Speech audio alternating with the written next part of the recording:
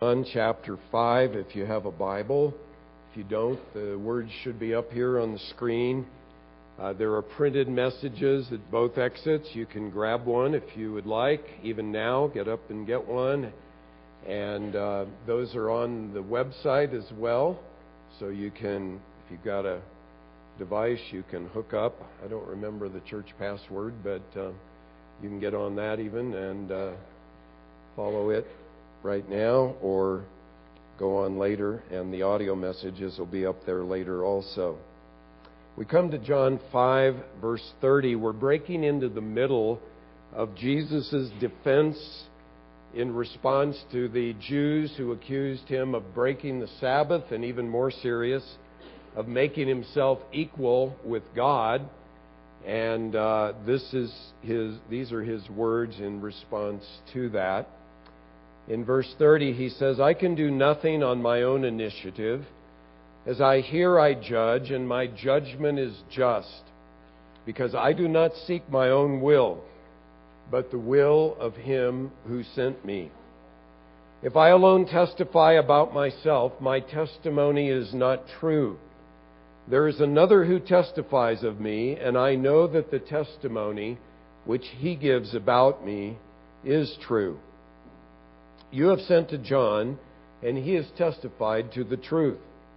But the testimony which I receive is not from man, but I say these things so that you may be saved. He was the lamp that was burning and was shining, and you were willing to rejoice for a while in his light. But the testimony which I have is greater than the testimony of John, for the works which the Father has given me to accomplish, the very works that I do testify about me, that the Father has sent me. And the Father who sent me, he has testified of me. You have neither heard his voice at any time, nor seen his form. You do not have his word abiding in you, for you do not believe him whom he sent. You search the Scriptures, because you think that in them you have eternal life. And it is these that testify about me. And you are unwilling to come to me so that you may have life." The section goes on down to the end of the chapter, but we need, for sake of time, to stop there this morning. How can you know for sure that Jesus is the Christ, the Son of God, as John wants us to believe in his gospel? When I was a boy, I used to sing an old hymn. You ask me how I know he lives, and the reply was, "He lives within my heart." Well, that's fine, but that's not very objective. I mean, a Buddhist could say, well, Buddha lives within my heart, and how are you going to prove or disprove that? It's subjective. And a critic might say, as some say, well, Jesus is just a legend or a myth. Or I just read this morning, Bill O'Reilly has a book out in which he says the gospel authors embellished the story about Jesus, that it's not really the truth, that kind of thing. Some might argue, well, he was just a great religious teacher who tragically was murdered by a bunch of jealous men, and that's all that happened there in the Gospels. Well, how do you establish the truth about Jesus? If you've ever sat on a jury or followed a courtroom drama in a movie or on TV, or followed a trial on the news, you know that having multiple witnesses who have a reputable character and they all say the same thing independently of one another is crucial to proving the truthfulness of a case. When you go to court and you bear witness, you have to swear to tell the truth under penalty of perjury. And again, if you have more than one witness and they all come in and they all line up and they all say the same thing, then the case is pretty secure. Now, in our text, Jesus is giving his defense to the Jews who were accusing him of breaking the Sabbath and of making himself equal with God, up in verse 18. as I have mentioned the last couple of times in our study, rather than backing off from that claim and saying, oh no, I didn't mean that at all, Jesus, as it were, ups the ante. He comes on even stronger and gives proof for that claim that He is equal with the Father. He shows them that He's one with the Father in all of His actions. In verses 22 and 23, as we've seen, He says the Father has given all judgment to the Son, so that, even more incredibly, so that all will honor the Son even as they honor the Father. That would be blasphemy if Jesus were not God. He asserts that the Father has given Him, the Son, to have life in Himself and to give that life to whomever He wishes, and that one day He is going to speak the word, and incredibly, all who have ever died are going to be raised from the tombs, either to a resurrection of life or of judgment. Again, Jesus is clearly claiming to be equal with God. But how do we know that claim is true? I mean, what evidence backs it up, and would it hold up in court?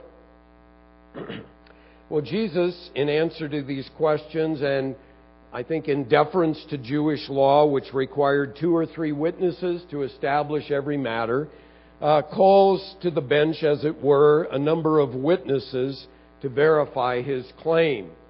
Now, the concept of witness or testimony is very, very important to John. He uses the verb 47 times in this gospel, and 30 more times in his epistles and in the Revelation. And he's in effect saying you don't have to take a blind leap of faith or base your faith on subjective things alone. Here is the evidence that Jesus is in fact the Christ, that He is the Son of God, that He is the truth.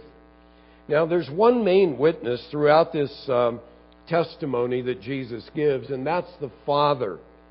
The Father uses these other witnesses, but the Father is behind them all, bearing witness of Jesus. In 1 John 5:9, John makes this statement: if we receive the testimony of men, the testimony of God is greater. For the testimony of God is this, that He has testified concerning His Son. What he's saying there is he's pointing out something that's true every day, and that is every day you base your life on the testimony of others. You trust fallen people and their word.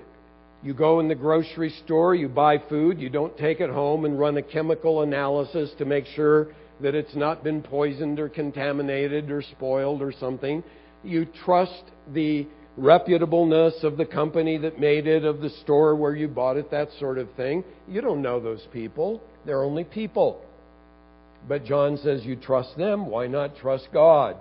Or another example, you go into the bank and you hand over your paycheck to the teller whom you probably don't know except to say hello to.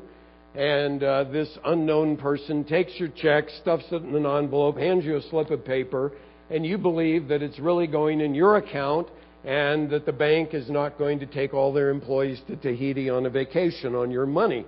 That, you're trusting the witness of men. John says the witness of God is even greater, that He is born concerning His Son. Now, in our text, in verses 30 through 32, it's the Father who is testifying in conjunction with the Son, with Jesus Himself. When He says, there's another who testifies of me, He's referring to the Father. Then, in verses 33 to 35, Jesus brings the next witness in, and that is John the Baptist bears witness of Jesus. Then, in verse 36, Jesus says, the very works that I do, the miracles, they bear witness of me. And then, in verse 37 and down actually through verse 47, although we can only work down through verse 40, Jesus brings the Scripture to bear and says, the Scriptures bear witness of me as well. And since all of these witnesses, independent witnesses, line up They give evidence that Jesus is the Christ, that He is the Son of God, so that, as John says, His purpose is we would believe in Him and have life in His name. Now, before we look at these various witnesses, I need to bring up two matters that we need to consider here. First of all, and I don't think we should have to debate this point, but we do, there is such a thing in the spiritual realm as absolute truth. Okay, what I'm saying here goes against the prevailing cultural mindset that is called postmodernism. And the postmodernists want to say either there is no absolute truth, or if there is, we can't know it. And so we just don't know, because who can know anything for certain? That flies in the face of the Bible, and by the way, it is totally self-refuting. I don't understand how educated people buy into it, because if it's true that we can't know anything for certain, then it's true we can't know postmodernism is true.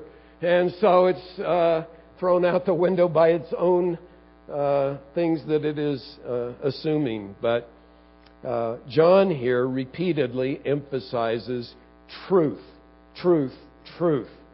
Leon Morris puts it this way. He says, truth is characteristic of God, and it's only as we know God that we know truth. John, as Morris points out, John uses the Greek noun for truth 25 times in his gospel and 20 more times in his epistles. By way of contrast, the Gospel of Matthew only uses truth once, and Mark and Luke use it 3 times in each of their gospels. And then John uses 2 other Greek words that mean true more than any other New Testament authors use those words as well. Now here in our text, Jesus asserts in verse 32 that the Father's testimony about Him is true. He asserts in verse 33 that John has testified to the truth. Later in John 14:6, Jesus said, I am the truth. In John 17:17, He prays and says, Father, your word is truth.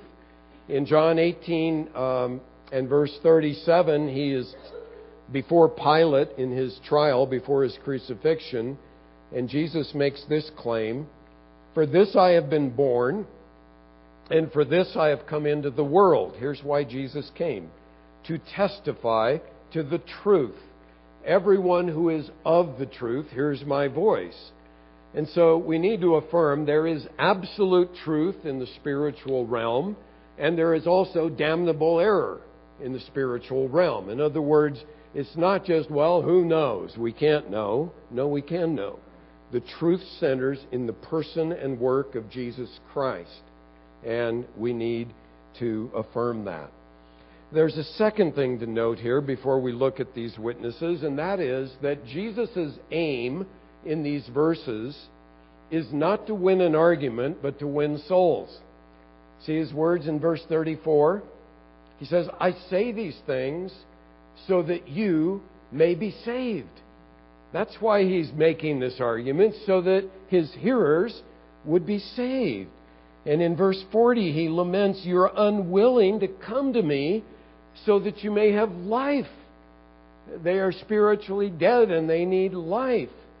And we can learn from that when we have opportunity to bear witness to someone, the goal is not to win an argument. It's so easy when you start talking to someone and they bring up evolution or they bring up some other idea.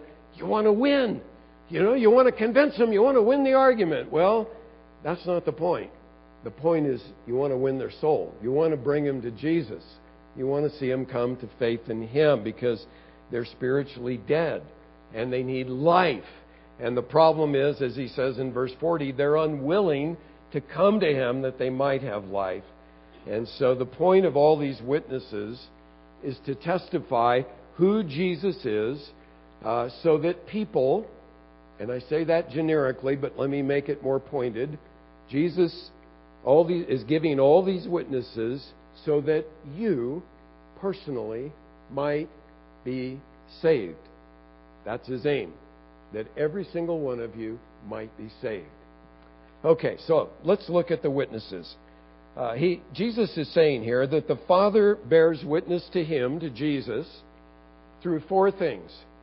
Through Jesus' own testimony, through John the Baptist's testimony about Him, through Jesus' works, and then, fourthly, through the Scriptures. And the aim of all of it is so that we might come to Jesus for eternal life. First, let's look at how the Father bears witness to Jesus through Jesus' own testimony to Himself. That's in verses 30 to 32. Now, we've already seen in verses 19 down through verse 29 how Jesus bore witness of Himself.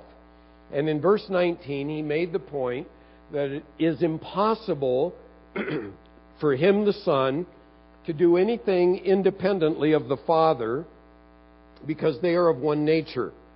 And in verse 30, He essentially repeats that point to sum up His testimony here. He says, I can do nothing on my own initiative. As I hear, I judge, and my judgment is just, because I do not seek my own will, but the will of Him who sent me. And repeatedly in John, Jesus mentions, the Father sent me to earth. In God's eternal plan, the Father sent the Son to bear our sin on the cross. Jesus consented to the plan. He left heaven where He is eternally one with the Father. He came down to earth, took on human flesh. And everything that Jesus did, everything that Jesus said when He was on earth was in submission to the Father's will, culminating in the cross. God verified Jesus' sacrifice by raising Him from the dead, and so He wasn't bearing witness independently of the Father. That's the point. Now, a Jewish lawyer at this point might have stepped in and said, well, that's all well and good, but, in a court, we need more than your witness. Your witness is not enough. You have to have 2 or 3 witnesses. And Jesus, as it were, concedes that point in verse 31 when He says, if I alone testify about myself, my testimony is not true, or it's not valid in the sense of what Jesus is saying. If I'm acting independently of the Father and that's all you got to go on, granted, my witness is not valid in a court of law. So He goes on to give other witnesses behind His claim, but the point here is, behind all of these witnesses is the Father. And as I said in verse 32, it's the Father who's the another. When He says, there is another who testifies of me, and I know that the testimony which He gives about me is true. Now you have a similar and yet somewhat different interchange in John chapter 8. There in verse 13, the Jews, the Pharisees, say to Jesus, you're testifying about yourself, and your testimony is not true. And on that occasion, Jesus gave this reply, even if I testify about myself, my testimony is true, for I know where I came from, and I know where I am going, but you don't know where I come from or where I'm going. And so what Jesus is saying there is, even if my testimony wouldn't hold up in a court of law, it doesn't mean it's false. It is true. I know that I was sent here by the Father. I know I'm going back to the Father after He accomplished the Father's will. And then Jesus added this in John 8:17 and 18. He said, even in your law, it has been written that the testimony of 2 men is true. I am He who testifies about myself, and the Father who sent me testifies about me. So Jesus is saying, my self-testimony is true because the Father backs me up. Now, when anyone gives self-testimony in a court, it all hinges on that person's character, doesn't it? You know that on a personal level. Say you've had dealings with someone, and you just don't trust them because they're shifty, they're lying. Often they make up one story, and then you catch that the story isn't right, and you confront them, and they make up another story. And even when they're telling the truth, you don't trust them because they have a reputation for falsehood. But everything about Jesus points to His integrity. Everything. When it comes down to his trial, the Jews could not find two witnesses to agree on something against Jesus. Their stories contradicted each other. And even when Jesus stood before Pilate and he grilled him, Pilate's conclusion was, I find no guilt in him. The men who were the closest to Jesus for the 3 years he was in ministry on this earth, the disciples, every one of them was willing to lay down their lives in martyrdom because they believed the testimony of Jesus was true, that he had integrity. Every one of them except John, and John, of course, died in exile, was willing to die for the truth of Jesus. And so the point in verses 30 through 32 is, Jesus' self-testimony is true because he never acted independently of the Father, and the Father bore witness to Jesus through Jesus' own testimony about himself. Then Jesus brings in a second witness in verses 33 to 35, and that is John the Baptist. The Father bears witness to Jesus through John the Baptist. He says, You have sent to John, and he has testified to the truth.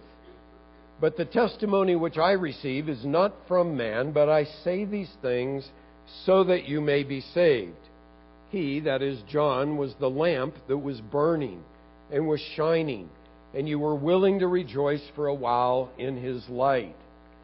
God sent John the Baptist in fulfillment of the prophecy in Isaiah 40 and in Malachi 3 to be the messenger who would go before and prepare the way of the Lord. He bore witness of Jesus. But Jesus is saying here, John isn't my key witness because he's just a man. I don't need the testimony of men. I have the testimony of the Father, and as we'll see, of his own works and of the Scripture. But Jesus mentions John here because for a while at least, the Jews were flocking out to the wilderness to hear John. He was kind of a phenomenon in that day, and they were all going out to hear him. But if they had only listened to John's testimony, behold the Lamb of God who takes away the sin of the world, they would have been saved. John was probably now in prison, and so the lamp had gone out. But Jesus says he was a lamp. He wasn't the light. He was sent to bear witness of the light, as we saw in John 1. But he did bear witness, and the Jews had rejected that witness. And I think the key phrase here is that little phrase, for a while, in verse 35. For a while you were willing to rejoice in his light. It's like the window shade went up, and you could see the light through the window, through John. You could see into the light of Jesus and who he was. Now John was in prison. God had lowered the window shade, and the opportunity that the Jews had to believe through John had gone by, and they were not saved. And so the point for us is this. God gives a window of opportunity to salvation to you. And that opportunity, if I may be so bold as to say it, is right now. Here's why. God is speaking through me. I'm not on a level with John the Baptist, but I am a messenger of the Lord, speaking the word of the Lord and offering the good news of the gospel to you, saying Christ died for your sins. You must come to him and repent of your sin and believe in Jesus as your Lord and Savior. And right now, today, is the opportunity God is giving, and if he's speaking through me to your heart, don't walk away from it because the shade might go down and you'll never have the opportunity again. Now is the day of salvation, the Bible says. And today is the day to believe in the Lord Jesus Christ. There's another witness in verse 36. There's Jesus' witness through, or the Father's witness through Jesus' own testimony. There's the Father's witness through John the Baptist. And then thirdly, there's the Father bearing witness through the works that Jesus did. Verse 36, the testimony which I have is greater than the testimony of John. For the works which the Father has given me to accomplish, the very works that I do, testify about me that the Father has sent me." Now, by His works, Jesus is mainly referring to His miracles that He did. And they were unique signs that He had been sent by the Father. In chapter 10, the Jews asked Jesus in verse 24, "Well, if you're the Christ, tell us plainly." And Jesus answers them in John 10:25, "I told you, and you do not believe. The works that I do in the Father's name, these testify of me." And then later He told the disciples in John 15:24, "If I had not done among them the works which no one else did," Jesus' works were unique, His miracles, "they would not have sinned," meaning they wouldn't have this guilt that they now have. Now they've seen and rejected me. He says, now they've both seen and hated me and my Father as well. And so the miracles of Jesus, which are recorded for us in the four Gospels, are abundant testimony He is the Son of God. J.C. Ryle points out 5 distinctive features of Jesus' miracles. He says, first, their number. They were not only a few, but many indeed. Second, he says, their greatness. They were not little, but mighty interferences with the ordinary course of nature. Third, their publicity. They were generally not done in a corner, but in open day and before many witnesses and often before enemies. Fourthly, their character.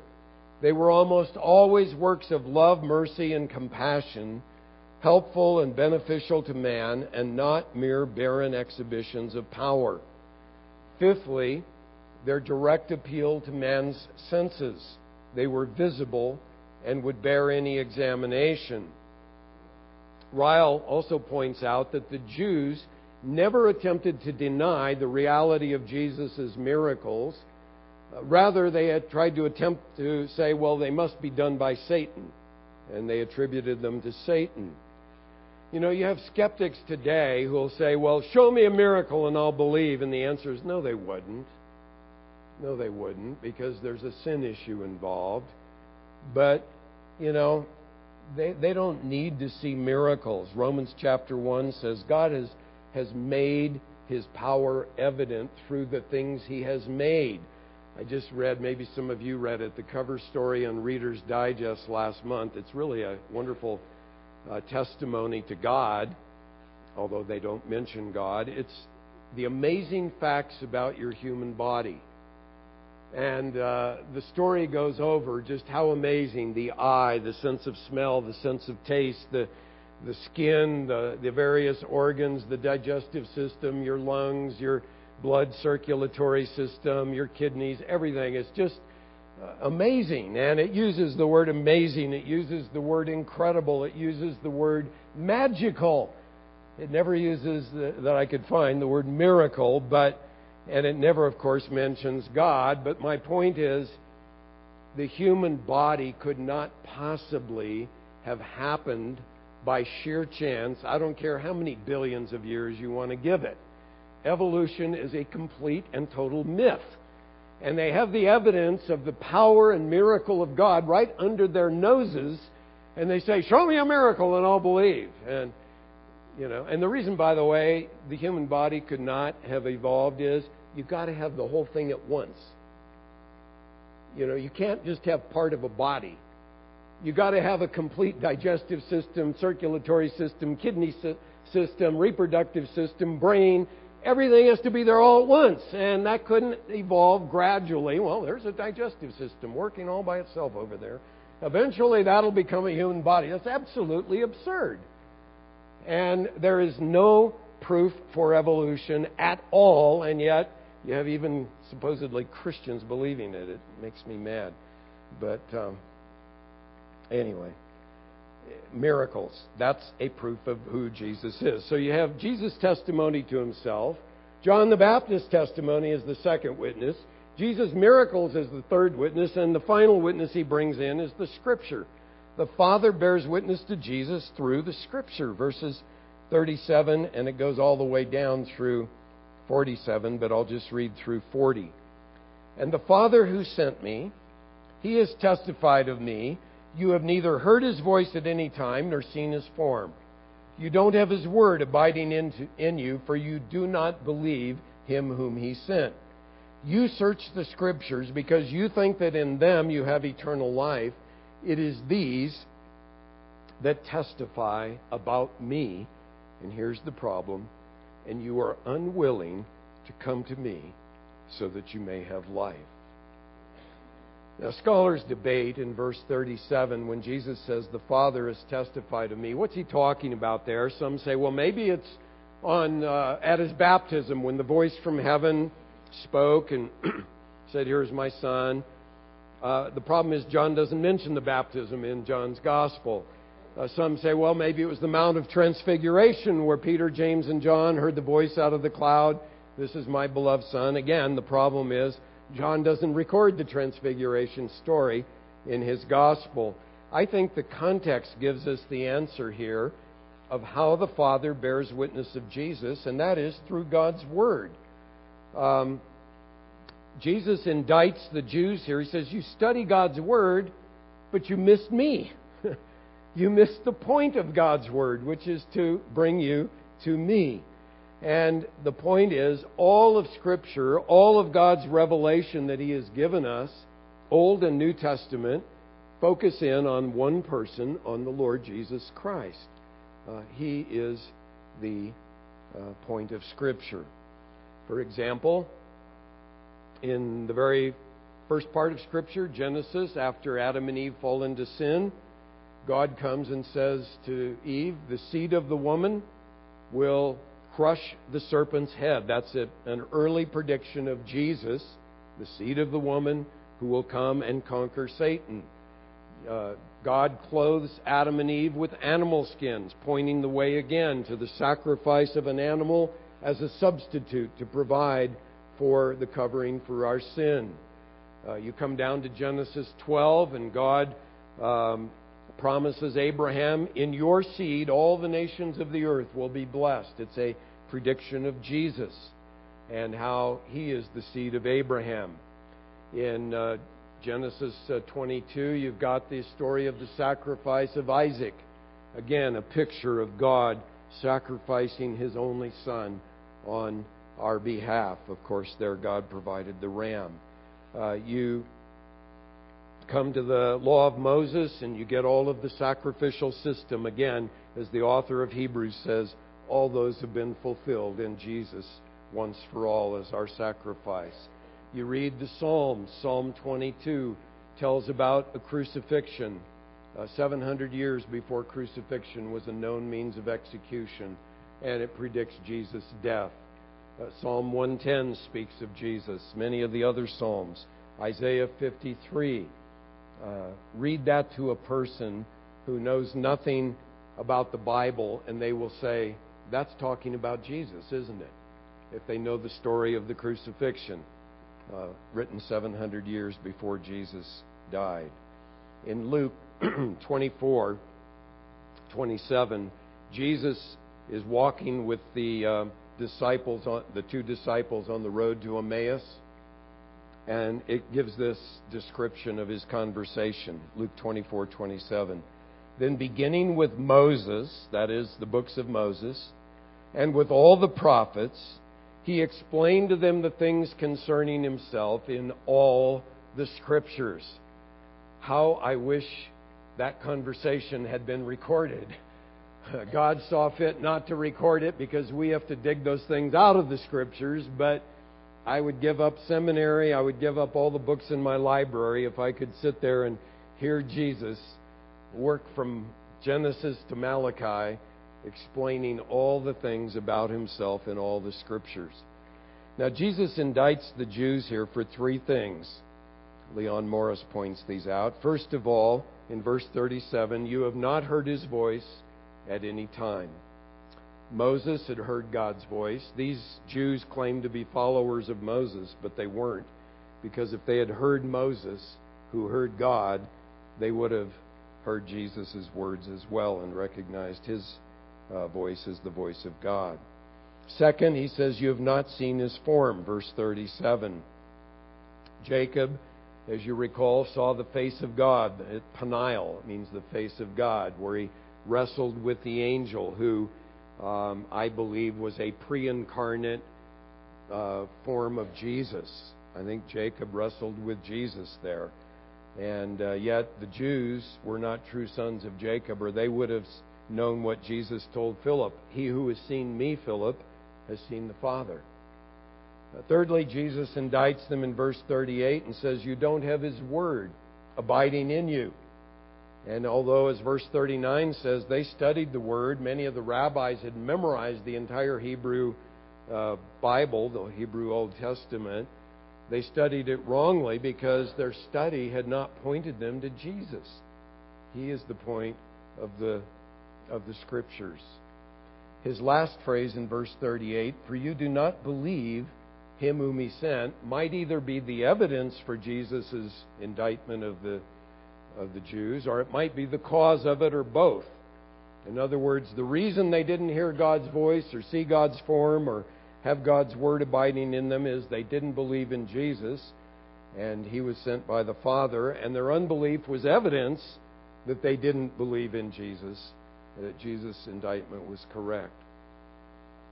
Now, the words in verses 39 and 40, Jesus' words, you study or you search the Scriptures and so on, show there is a wrong way that you can study the Bible.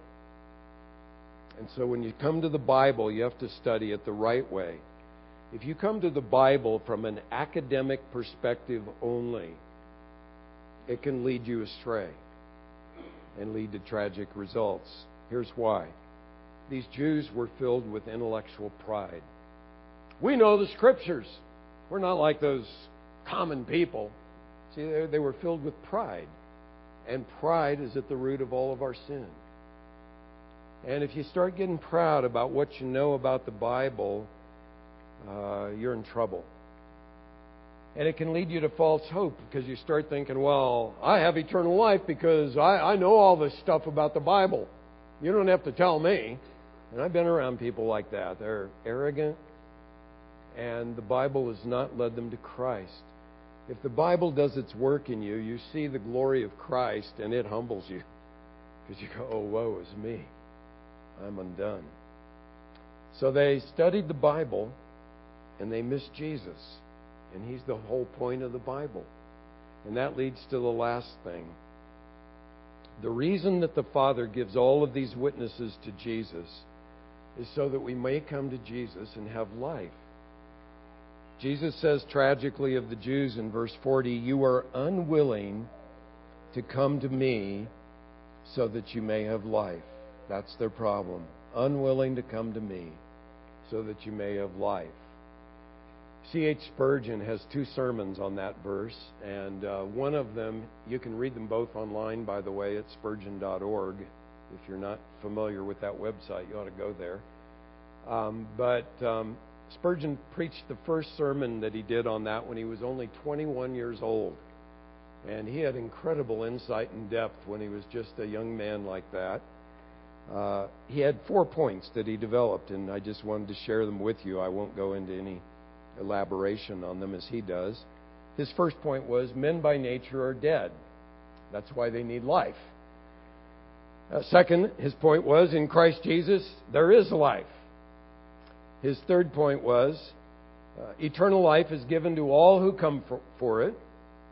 And his final point was, by nature no man will come to Christ because they're unwilling. And on that last point, he explains that no one can come to the Father, come to Jesus unless the Father draws him.